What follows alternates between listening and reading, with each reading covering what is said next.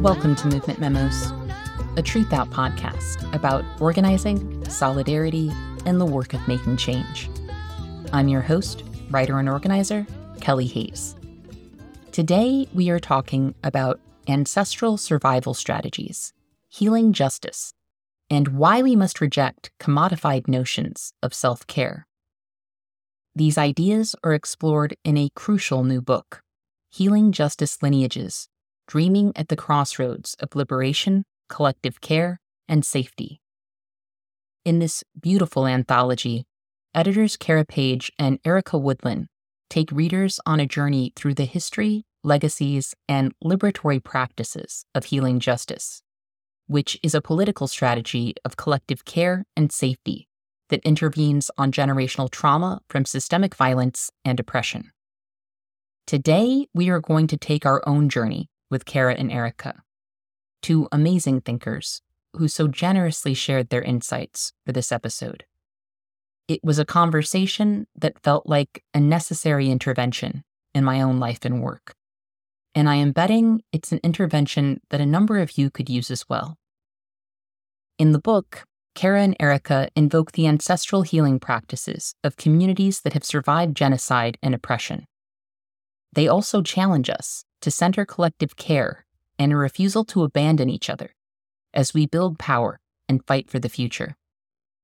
As I read the book, and as I talked to these incredible organizers, I felt strongly that these are some of the ideas and energies that we need most right now. Many of us in this moment are struggling, wounded, and grieving, and we could really use a framework for healing and renewal. So if you are struggling with burnout, or with systemic or generational trauma, or if you are simply trying to figure out what to make of these times, I hope you will find Kara and Erica's words as helpful as I did.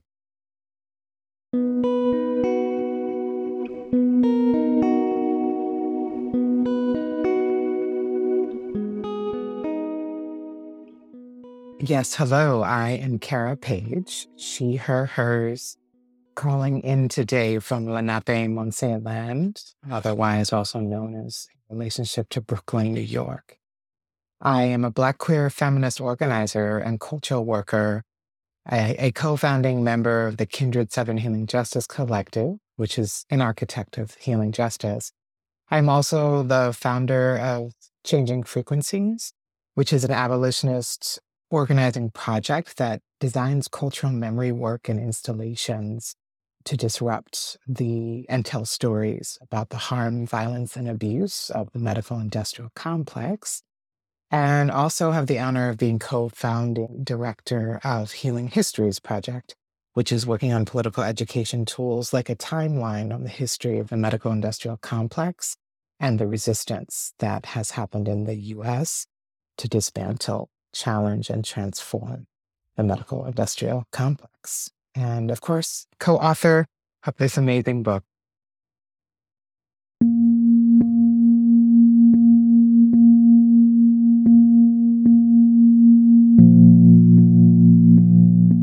My name is Erica Woodland. I use he, him, his pronouns. I'm currently based in Baltimore, also known as the land of the Piscataway. And I'm a Black, queer, trans facilitator and psychotherapist. And I've been doing work at the nexus of abolitionist organizing and collective care for the past 20 years. And I came to this work by way of harm reduction and organizing around the abolition of the prison industrial complex and as well as the freedom of all political prisoners. My primary work right now is focused on politicizing and mobilizing queer and trans, Black, Indigenous, and people of color who are working in roles as mental health practitioners through an organization I founded called the National Queer and Trans Therapists of Color Network. And our not-so-secret agenda is we are trying to organize practitioners to disrupt the harm and violence of the medical industrial complex while also building out alternative care systems that are rooted in abolition.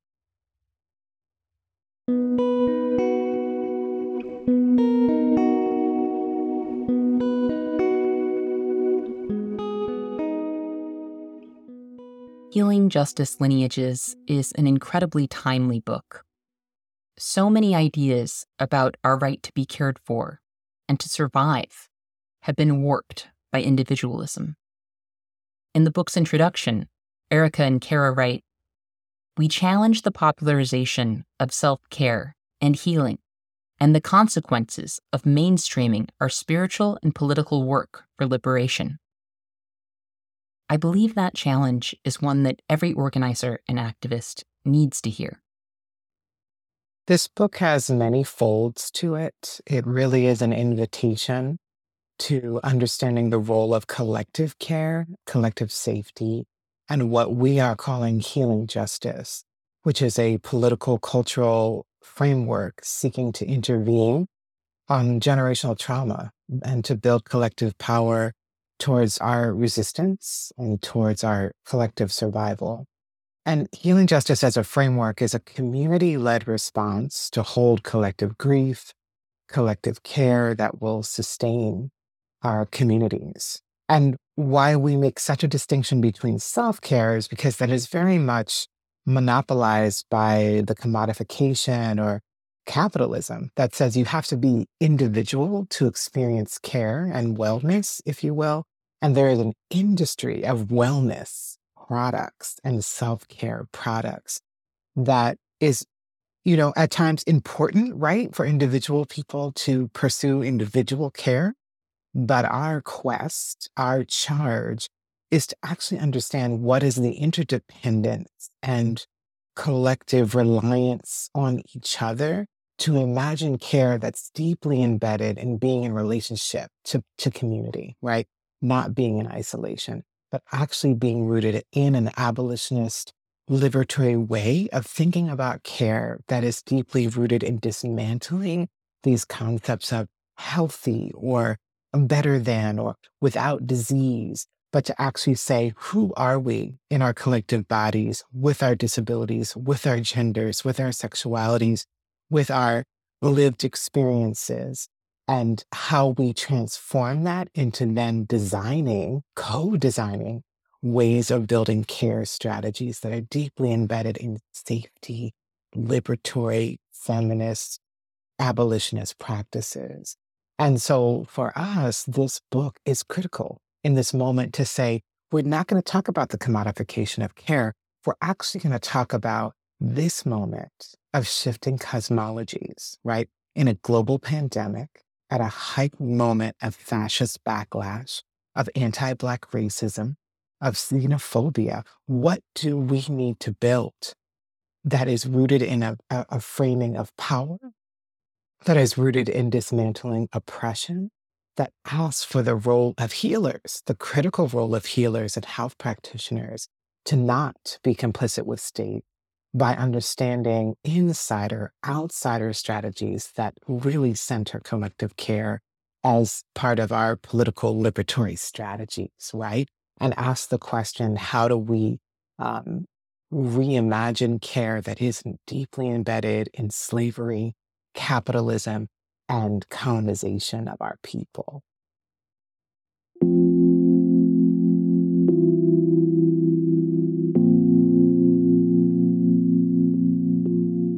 I think in this political moment, with the mainstreaming of healing justice, we also wanted to be really, really clear that our people's wisdom and scholarship and strategies are not for sale, right? In the context of capitalism, we really want to offer up different ways to be in right relationship with this framework, different ways to be in right relationship with the lineage and the myriad of examples that we lift up in the book about what our people have a right to in terms of care and safety inside of our political work, and also really thinking about how we draw from the lessons of living warriors and our ancestors during this time while holding care and respect, right? And this piece again around how we move collectively, whether we're talking about our liberation work, whether we're talking about our care work, is very central to the distinction that we're making here.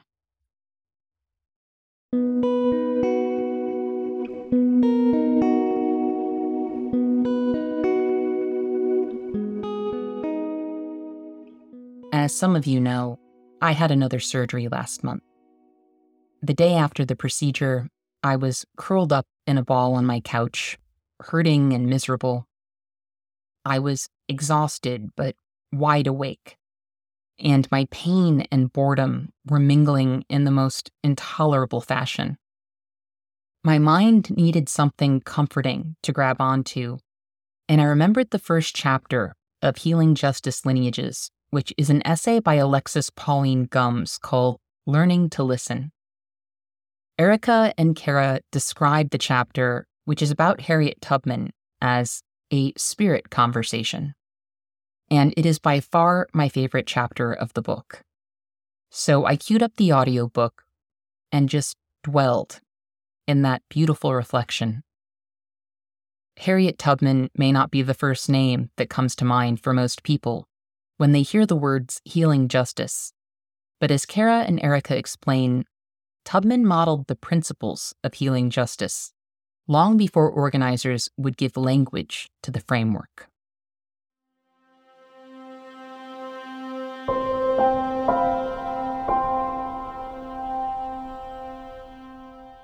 This chapter, Learning to Listen, is by far also one of my favorites because it really, I think, anchors a lot of the political and spiritual intention of this project, which is A, how are we in deep, reverent relationship to our revolutionary ancestors, right?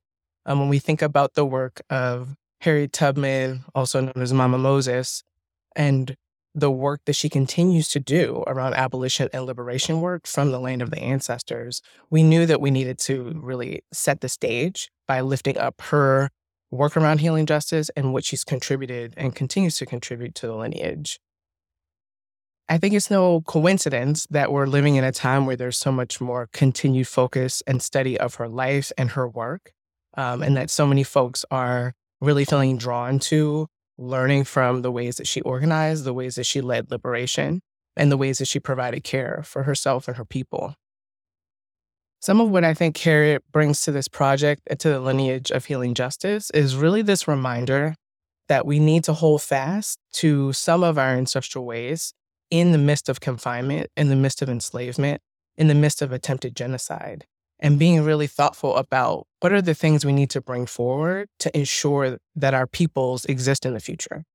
And so what I love about this chapter is that Alexis beautifully lays out her deep, reverent relationship to plants, to waterways, to her ancestral traditions, right? To move her and her people towards freedom. One of my favorite pieces about Harriet's work is that she's really a great example of what it means to be in constant assessment of context and conditions, and how her understanding of the context and conditions, whether it was when she was liberating folks from the South, whether it was related to her work as a spy and soldier in the Union Army, that she was very clear that she needed to understand the environmental, cultural, political, spiritual, and psychic context in order to do what she did. And so she's a great example also of how we use different strategies for liberation based on what is possible, right? So when she was doing her work to escape enslavement, she was breaking the law. She was taking risk, right? But she also then aligned on some level with the state to also further her liberation work. But I love the fact that she really lifts up an example of how we understand risk and what risks we have to take collectively in the context of our liberation work. So her care work is so central to her story and is so central to the lineage of healing justice. And so when we think about the work that she did after the Civil War, when she moved to upstate New York to create sanctuary for elderly folks, sick and disabled folks to live in dignity and respect, she really, again, kind of married these ideas of care, safety, and liberation, right? What is our freedom if we don't take care of each other?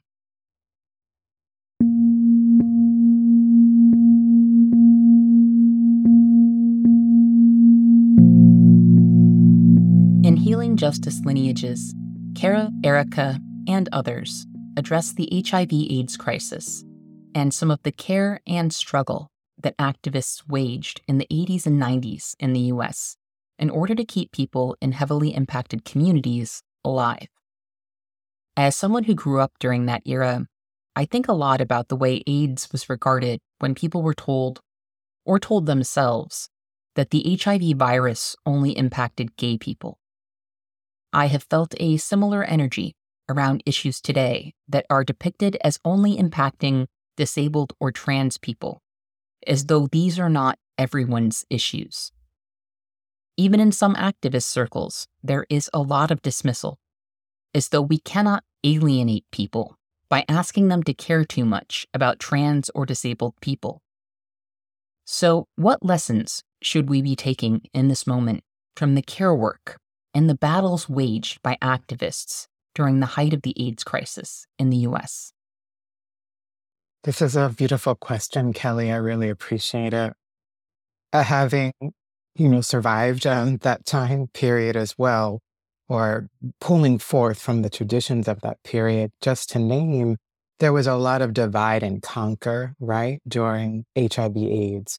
There was so much blaming and shaming of different communities, in particular sex workers, in particular Black people as a people, in particular queer and trans, but the care work had a particular lens on white bodies, gay bodies, as you're speaking to, and left a lot of us behind at the beginning. So to ask the question, what we learned from that time is, how do we not fall back into this divide and conquer way of thinking about disease or dis-ease, right? And pandemics, right? Because here we are in this heightened moment of a global pandemic, really needing to understand, I feel, in a very different way. I think we reflect in the book, this is a moment of immense change and opportunity to do this entirely differently, right?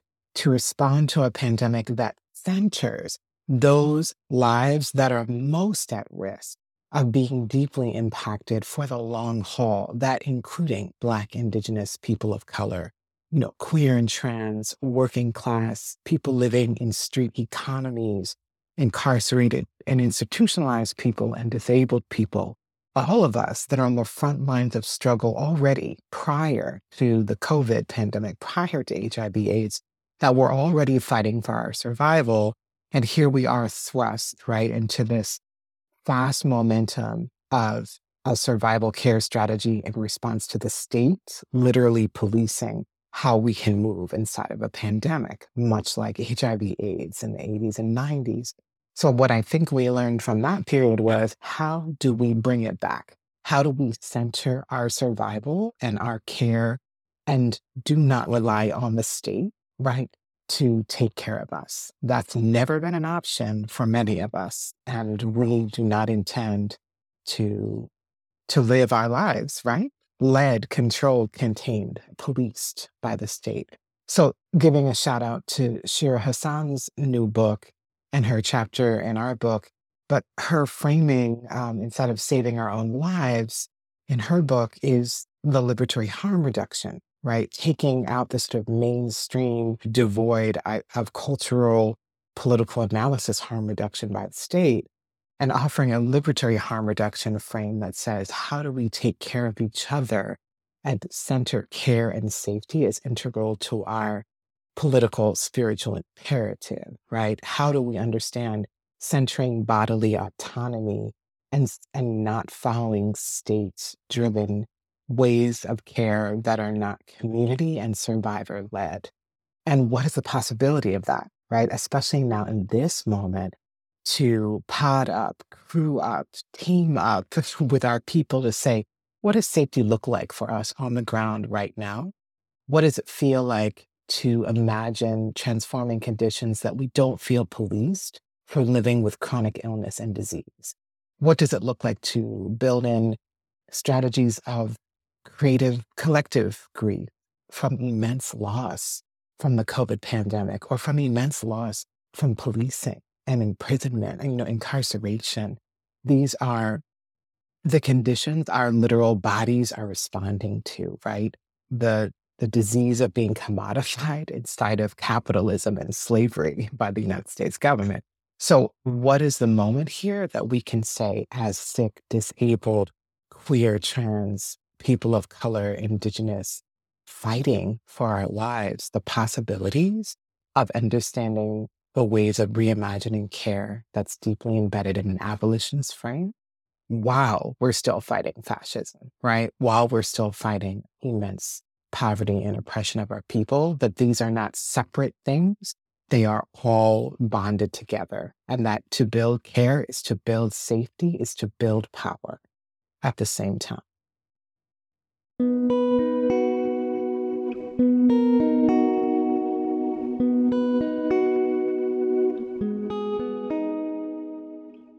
Another chapter of this book that I really appreciated was Erica's interview with Eddie Conway, who recently passed away. Conway talked about the need for care in our movements and how a lack of care impacted members of the Black Panther Party, many of whom burnt out. Conway said, "We were engaged to the point we kind of sacrificed our own care, and we didn't make time for our own care because we were so busy." His account of people resorting to escapism in the absence of healing really resonated with my own experience. What lessons should we take from the insights and experiences that Conway shared? Thank you so much, Kelly, for this question. Sending love and respect to Eddie Conway, who transitioned actually on February 13th, just after the release of this book. And so his work and his legacy have deeply shaped my political understanding and spiritual understanding of the work of healing justice. And one of the pieces that I love about the interview with Eddie in the book is that, he's really pretty candid about some of the revolutionary work that was really impactful that the Black Panthers contributed, and also some of the lessons learned, right? And what I will say is that we know care was so central to the work of the Panthers. And what those legends and ancestors and warriors did not have access to, we have access to now, is a real different conversation around trauma and the long-term impacts of state violence and the trauma that comes from that violence. So when we think about things like escapism, when we think about things that get pathologized like self-medicating and substance abuse and addiction, we know that our people's ways of recovering and surviving have been criminalized. And what we can draw from over the decades of time since the state and COINTELPRO intentionally disrupted and assassinated our movement leaders, we know that the state will weaponize and capitalize off of our suffering and our attempts to heal and recover. So as a young organizer, this question of how former Black Panthers in particular and political prisoners, how they have navigated trauma has been a question that I've come back to over and over again. And it feels really special that I got to have that conversation with Eddie and that it's included in the book because, a lot of survivors are not in a place to really talk about that pain and what it required to survive that pain. But what I'll say is that the desire to escape our suffering is completely human and understandable. And what I think this interview can offer in this moment is that reminder that if we're not conscious of our patterns of escapism, if we're not conscious of the ways that some of our recovery and healing strategies can be weaponized against us, then we'll be more vulnerable to the state, right? Through surveillance, through criminalization. And a really clear example of that is the war on drugs and the way, in particular, the war on drugs undermine the work of groups like the Black Panther Party. So the title of this chapter is Don't Give Up and Don't Make the Same Mistakes, because I think it's really a call to action that we need to hear. We do not all have access to elders like Eddie who are willing to share the mistakes that were kind of inherent in the work. And I think that Eddie has been really clear that we need to do better with the resources we have available to us, right? I think that some of political conversations that we've had over the past 2 decades really center on here's what the elders are bringing forward to the younger generations. And it's our responsibility to actually integrate that information into our work. And we know that our ancestors did so much with so little, and they did that because they had robust systems of care and survival. And they also did that because they had access to some of these intergenerational teachings that are being destroyed and lost at this time. So, just sitting and listening to his stories about the ways that addiction in particular undermine the political work were really hard to listen to, especially as we see, all of the ways that unhealed trauma is moving through our movements and leading to increased polarization, conflict, burnout, and, physical, emotional, and spiritual degeneration. If we don't pivot now, we're going to be in exactly the same place. And kind of the urgency to intervene on trauma and state violence and its impact on our peoples and our movement work, the urgency is very clear in that conversation.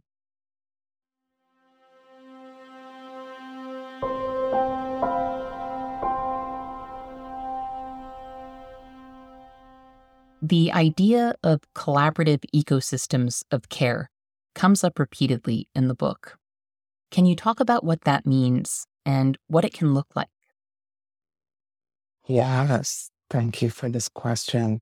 And this really builds off of what Erica was just speaking to, because when healing justice emerged as really a political, spiritual imperative for us in the South in the early 2000s, when we etched out and mapped, right, the ways liberatory practices of care were deeply embedded in the traditions of Black liberation, the Yellow Power movement, the Chicano X student movement, Latinx movement, so on and so forth, really looking at global Southern traditions of care inside of liberatory movements and asking the question, how will we collectively take care of each other inside of a heightened moment of trauma, generational trauma, not only from colonization and slavery, but in the early 2000s, the conditions of an immense, backlash that was Islamophobic, that was transphobic,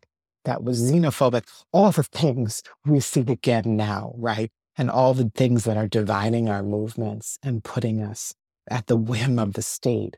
There was a similar heightened moment in the early 2000s of war and attempted genocide. So here we go again, seeing another cycle, right? And still deeply rooted in relationships. We are seeing, based over time, communities that have been in relationship to each other, building what we're calling ecosystems or sites of practice, sites of transformation, where at the crossroads of understanding my liberation is connected to your liberation, my safety, my care is connected to your care and safety. Here we are in community, in movement building. How do we actually pull in collective care as integral to a safety strategy, as integral to a care strategy? And how do we name an ecosystem that moves in formation that says, how will we actually build traditions, right? That actually move over this false notion of divide between allopathic Western-based practitioners and energy, earth, body-based practitioners, right? How will we ask the question, how can practitioners of healer health care strategies actually build an ecosystem of care that's deeply rooted in abolition, deeply rooted in building power that will dismantle and confront the oppression of structural racism, ableism, transphobia in our healthcare systems, right? And so that ecosystem to us is very much about collective relationships that evolve into building action and care strategies. And one example is the Shutdown Irwin campaign. In Southern Georgia, all these Southern organizations building an anti-detention center, anti-prison abolitionist movement, particular to the South, because of the heightened mass incarceration going on of Black and Brown people in the southern part of this country, of course, nationally, but also a very Southern corporatization of prison expansion. This campaign was brought to the forefront when a Black nurse, Dawn Wooten, stepped out and said, I'm going to blow the whistle on the Irwin County Detention Center that has been medically harming, abusing my patients, including all these survivors of sterilization abuse, forced sterilization abuse, which we know is going on in detention centers and prisons all over the world. But she had the guts to step up, name it, and say it as a Black woman nurse living in the South, living in her community, saying, I will not be complicit with this. And then from those relationships connected to her led to organizations coming together that have been working together for years, right? Including the Kindred 7 Healing Justice Collective, Project South. And then we brought on new organizations based on relationships, National Queer and Trans Therapists Color Network, the Latinx Therapy Action Network, to say, what is a strategy that will interrupt this abusive behavior by the state, by this detention center? And how will we hold the survivors? How will we take care of the survivors and support them in their grief, in their loss, in their experience of this harm and abuse? So just sort of understanding that ecosystem as a concentric circle of care that is rooted in relationships that are politically thriving to change conditions.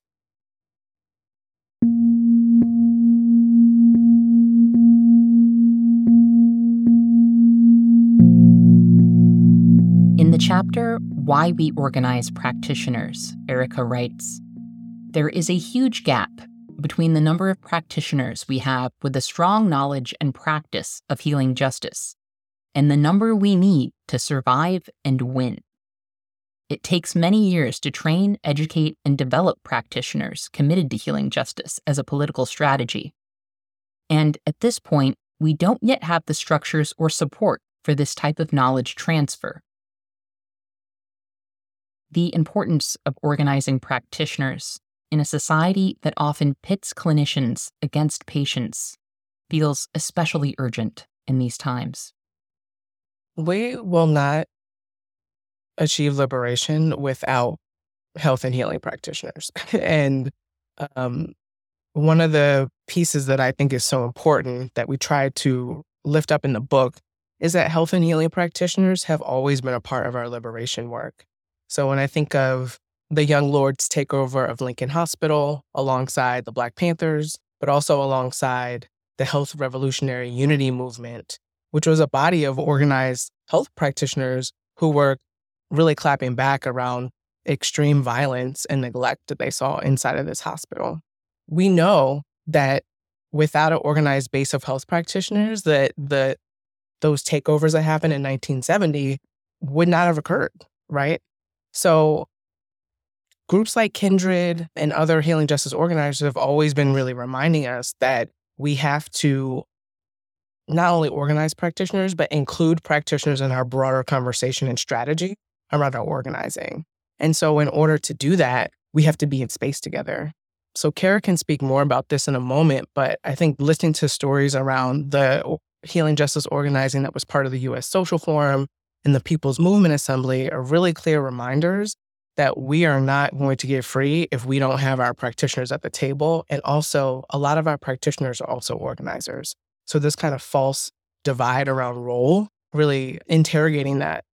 And when we think about the intersection of care and liberation, you cannot exclude those of us who are holding down the physical, spiritual, emotional, and psychic well-being of our people, right?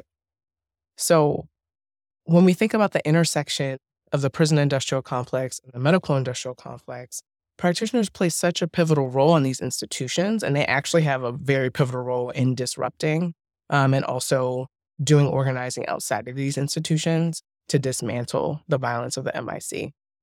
So I think we really need more strategies to help practitioners understand their role in movement, right? To say, hey, not only are you important, but here's how you can contribute, right? We don't all have to play the same role.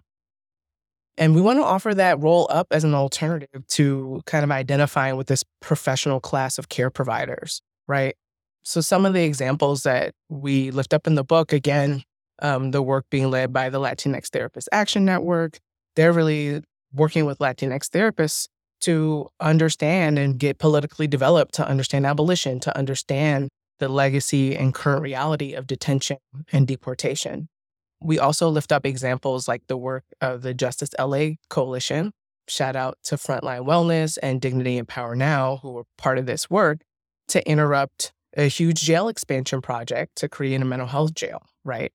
But saw early on that if we don't organize practitioners away from carceral strategies and towards abolition, then you will have public health practitioners, social workers, nurses, and doctors saying, yes, a mental health jail is what we need to care for our people, right? And so for us at the National Queer and Trans Therapists of Color Network, we're looking at how to do this work specifically with queer, trans, BIPOC practitioners. And really, again, kind of interrupting this divide between those of us who are deemed legit by the medical industrial complex, so people who are licensed, versus the vast majority of folks who are doing this care work around our emotional and spiritual well-being outside of the state. And so we want to just lift up again that practitioners have always been part of our movement work. We're not going anywhere, but we do need really specific strategies to organize practitioners who have to consider things like licensure, who have to consider things like liability and risk, who have to consider things like confidentiality and the sacred responsibility that a lot of us hold when we are choosing to be in roles where we're providing care for people, especially those of us who are most impacted by structural violence.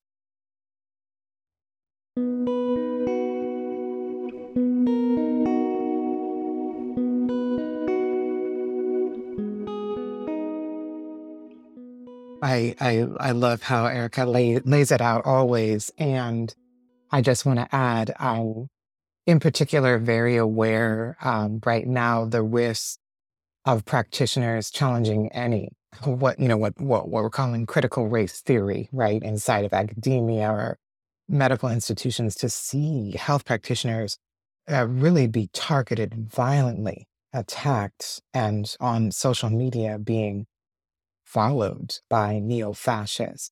The risk looks very different now, right, than it did 10 or so years ago when we had our People's Movement Assembly on Health, Healing, Justice, and Liberation at the U.S. Social Forum in Atlanta, Georgia.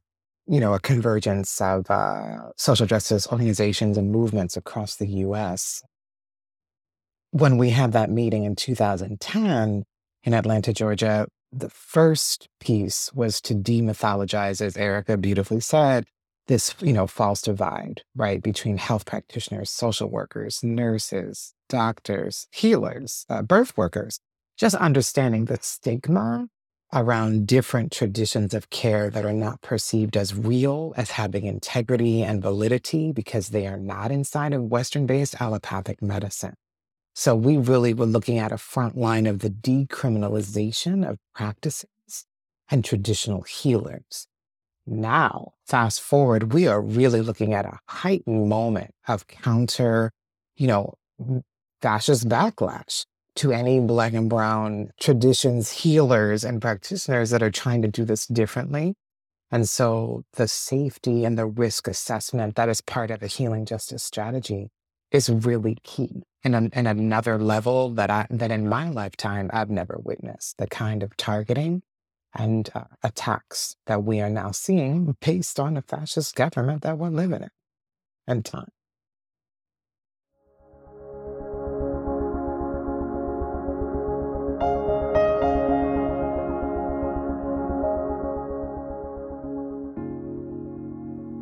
I am just going to briefly interrupt us with your weekly reminder that Truth Out is a nonprofit news organization that only exists because of listeners and readers like you. If you keep track of the independent news landscape, you know that we have lost some great publications in recent months and years. Journalists are facing layoffs across the industry. Here at Truth Out, we are still hanging on, but I am not going to lie to you all. It is a struggle.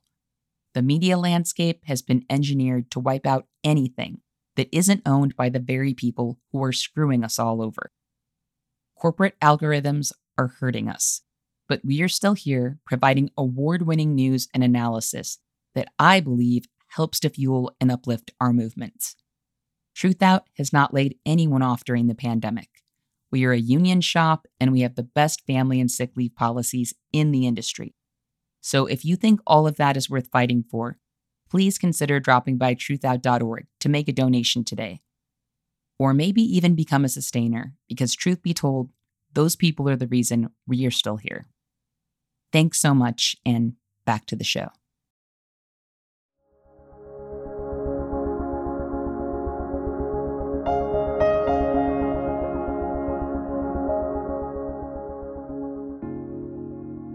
In the chapter Return to Spirit, Erica wrote, "Criminalization, co-optation, and commodification work together to convince BIPOC that our traditions are evil, while white people steal our practices and then sell them back to us."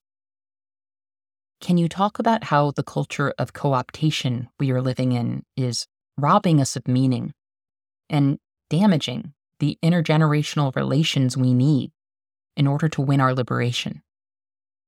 Yes. What a good question, Kelly. This question of co-optation and what it means in this moment when there are so many BIPOC folks who are in a process of remembering and reclaiming ancestral traditions, we have to always be very, very cognizant that we're living in a time where we actually don't know how to be in right relationship with anything. We're not in right relationship with where things come from. We're not in right relationship with the centuries of traditions and the sacred containers around these traditions that our ancestors cultivated over time, right? And, we, at this point, I fully expect white folks to take our things. I think this chapter is really a call to BIPOC folks to think more critically about where things come from, to think about who our teachers are, to think about the role of capitalism inside of our healing and spiritual traditions.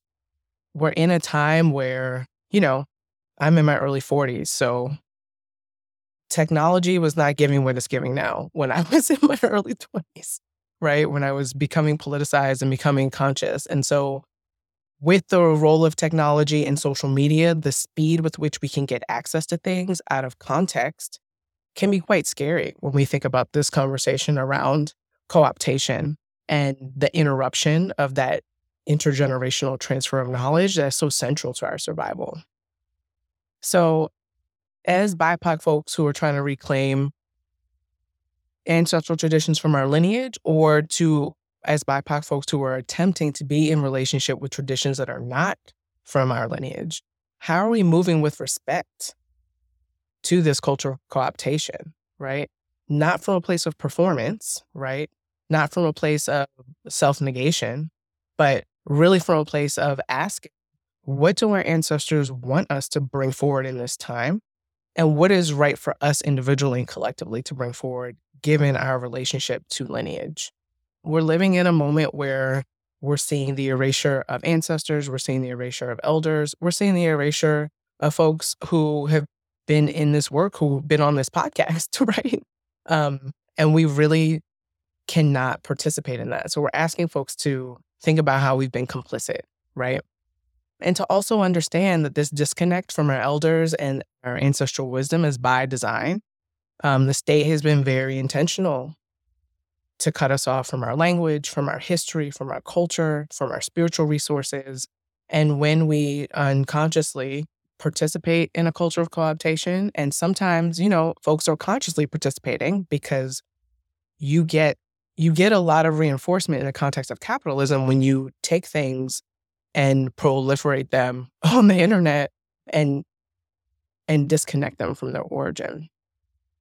So this piece around the damage that it does to our intergenerational relations is really, really central. And I've thought a lot about what that healing looks like because, yes, we're in a culture of co-optation that's connected to racial capitalism and these legacies of genocide and enslavement that are part of our experience here in the U.S., but we also know that there are deep wounds of anti-Blackness and white supremacy, patriarchy, ableism, queer and transphobia moving in our spiritual communities.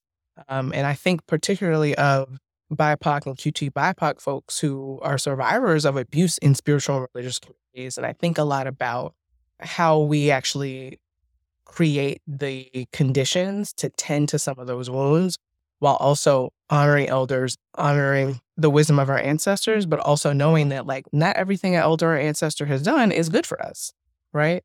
But we don't even get to have these conversations when we're, on Instagram sharing the next meme. And I love memes. I love all these things, get your life. But we actually have to come back to relationship and to people and to teachers and to elders and understanding what it means to be a good student and understanding the sacred responsibility of being a spiritual elder or leader in this particular political and spiritual moment.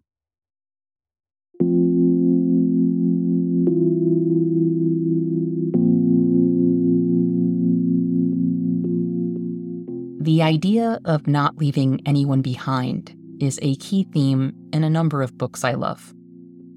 As I have said previously on the show, I believe that a refusal to abandon one another is becoming increasingly revolutionary in these times, as most people embrace a return to normalcy that's nothing but an accelerated capitalist death march. Can you speak to the importance of refusing to abandon each other in these times, and how a healing justice framework can help us define norms of disposability? Yes, beautiful question.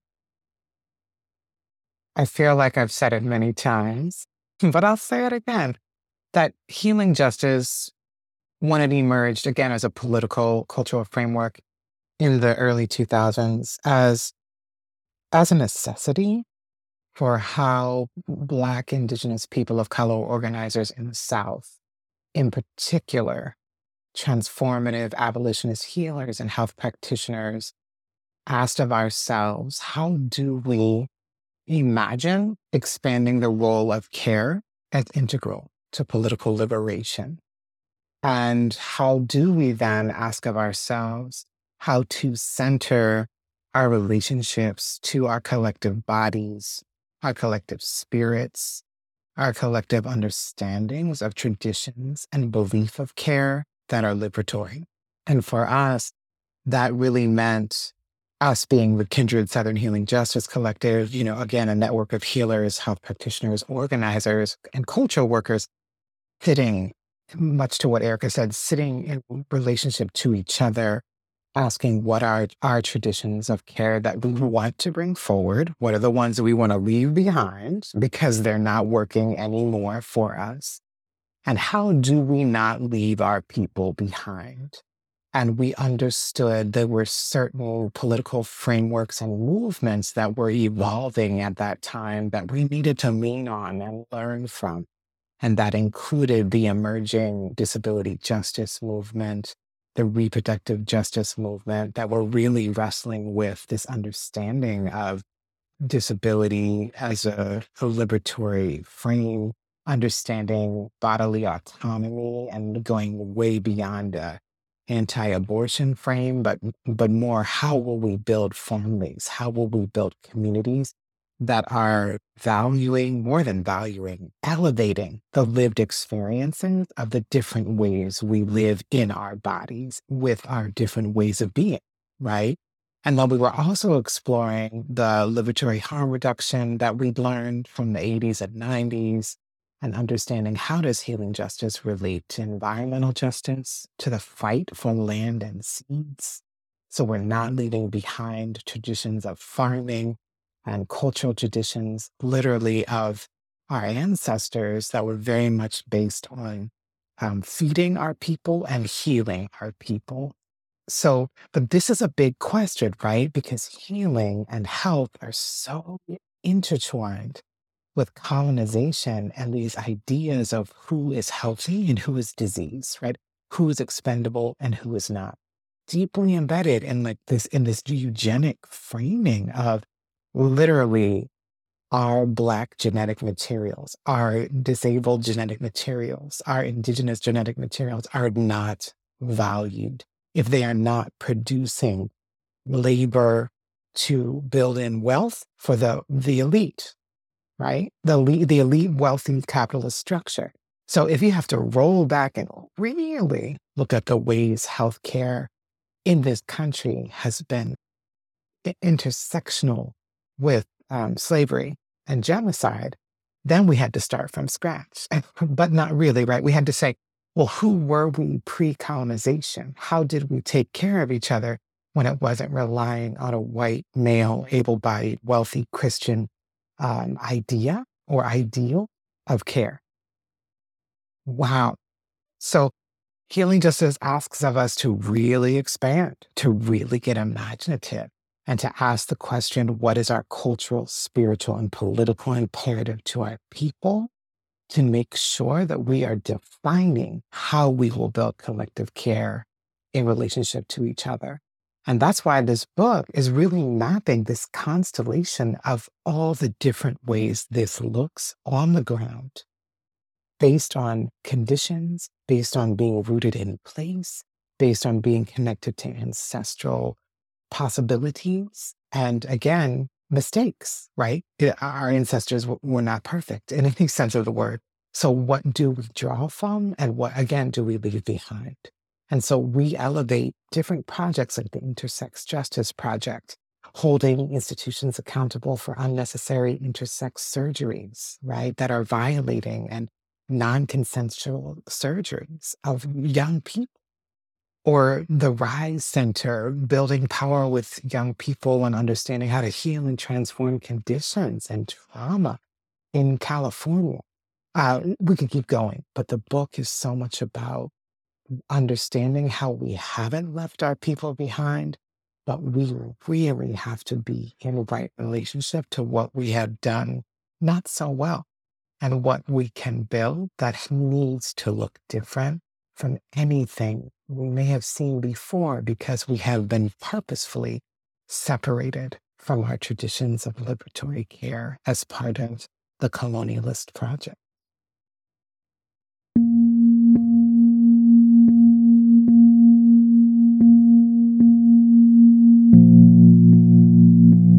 In the book's conclusion, you all write, "It's not healing justice if it's not building power towards our liberation." Can you say more about that? Absolutely. Because of the mainstreaming misuse and misappropriation of healing justice, we had to name clearly over and over again in the book that healing justice is a political framework. And what I would love to see is for folks to really return to the political intention that Kara and Kindred Southern Healing Justice laid out for us around healing justice, and really understanding that healing justice comes from movement. It comes from practitioners in movement responding to generational trauma and violence and grief and crisis, right? From practitioners who knew that something more was possible inside of our liberation work. From practitioners who did not want to see their comrades die, right? Due to a medical crisis, die by suicide. And when we think about healing justice, it's a very specific strategy to address specific things. So what we're asking folks is, if you're going to use this framework, be committed to understanding the movements and political frameworks that it's built upon. We're asking folks to consider, who are you accountable to, and who are you building power with, and how does healing justice inform that work? Because without that, you might be doing great work, but we would ask that you not use healing justice as a framework to describe that work, because of the ways that the state is already weaponizing the confusion around HJ and the conflation with individualized self-care. So when we think about healing justice as a collective strategy that comes from movement that's rooted in power building, that completely changes the conversation about what care and healing look like. So one of the things I often say is that your individual yoga practice is not necessarily healing justice. It's great. Do you, right? And if you're not grappling with things like abolition, anti-capitalism, disability justice, reproductive justice, transformative justice, environmental justice, and liberatory harm reduction, and collectively building power with folks, maybe you should use a different framework. Or, maybe you should align with folks who are on the ground in your community who are already mapping out healing justice strategies to take care of folks. So it's a lot to ask in this moment. It's a lot to ask, because to the kind of earlier points I made around how quickly folks are getting access to information with a lack of understanding and a lack of understanding of where things come from, this is something that we're going to have to say over and over again. And one of the things I love about this project is we just lift up so many examples, and we're going to continue to do so over the next year. Beautiful. Just to really just echo, this is an invitation of what the shapes or formations of collective care need to look like. And we know that not everyone will call it healing justice. That's not the question. Erica broke down the frame and what we believe healing justice means distinctly, different from individual strategies. That being said, in the 21st century, right, we are looking at such a moment of immense fear, grief, and attack on our people and our communities. So if this work is not rooted in place, if it's not rooted in response to the conditions of our communities and is not survivor community led, what's the point, right? We have to be at the center of generating and imagining our own liberatory practice of care, or it will again impede us, be imposed on us, and continue to erase us. So whatever needs to happen to feel connected and accountable to the work, do it. We all need to do it so we can really build care strategies that are in right relationship to the communities we're actually trying to build survival with. And it is at the risk of saying this in my 50s, I'm starting to feel like we are out of time in many ways, like to see some of the conditions repeat themselves or actually get worse from the generation of our parents' time, right? And to see new cycles of violence and abuse manifest.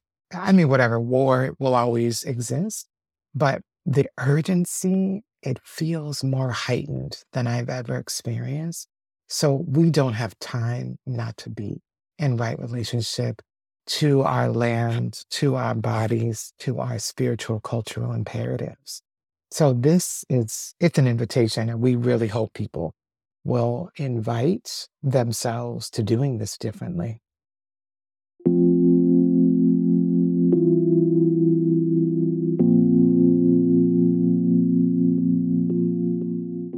This is such a beautiful and important book, and it's one that I believe challenges us in the best of ways.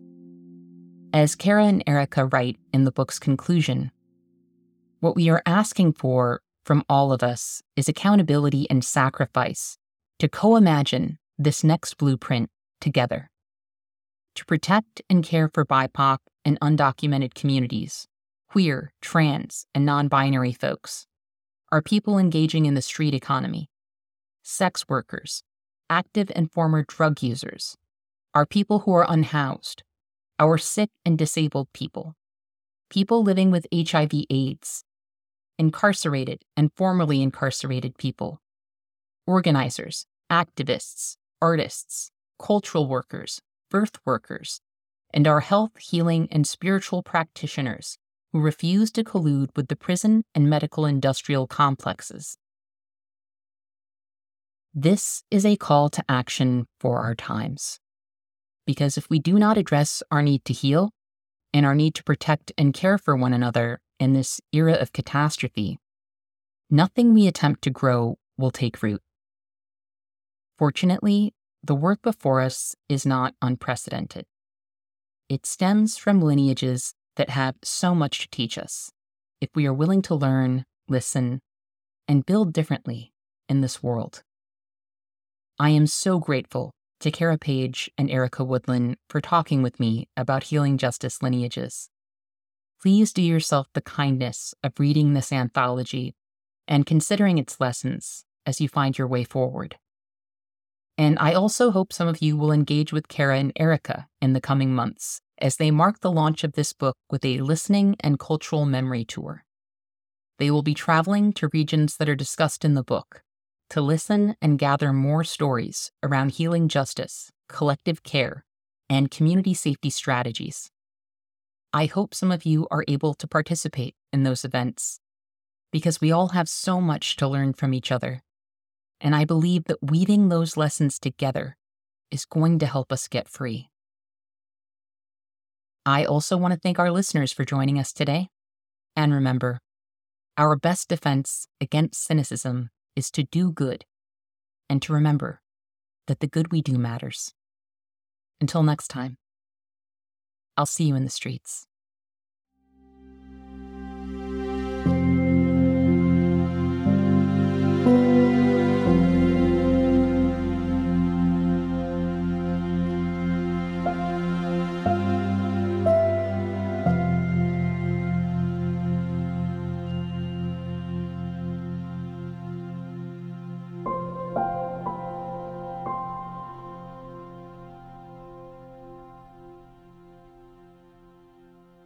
Thank you for listening to Movement Memos.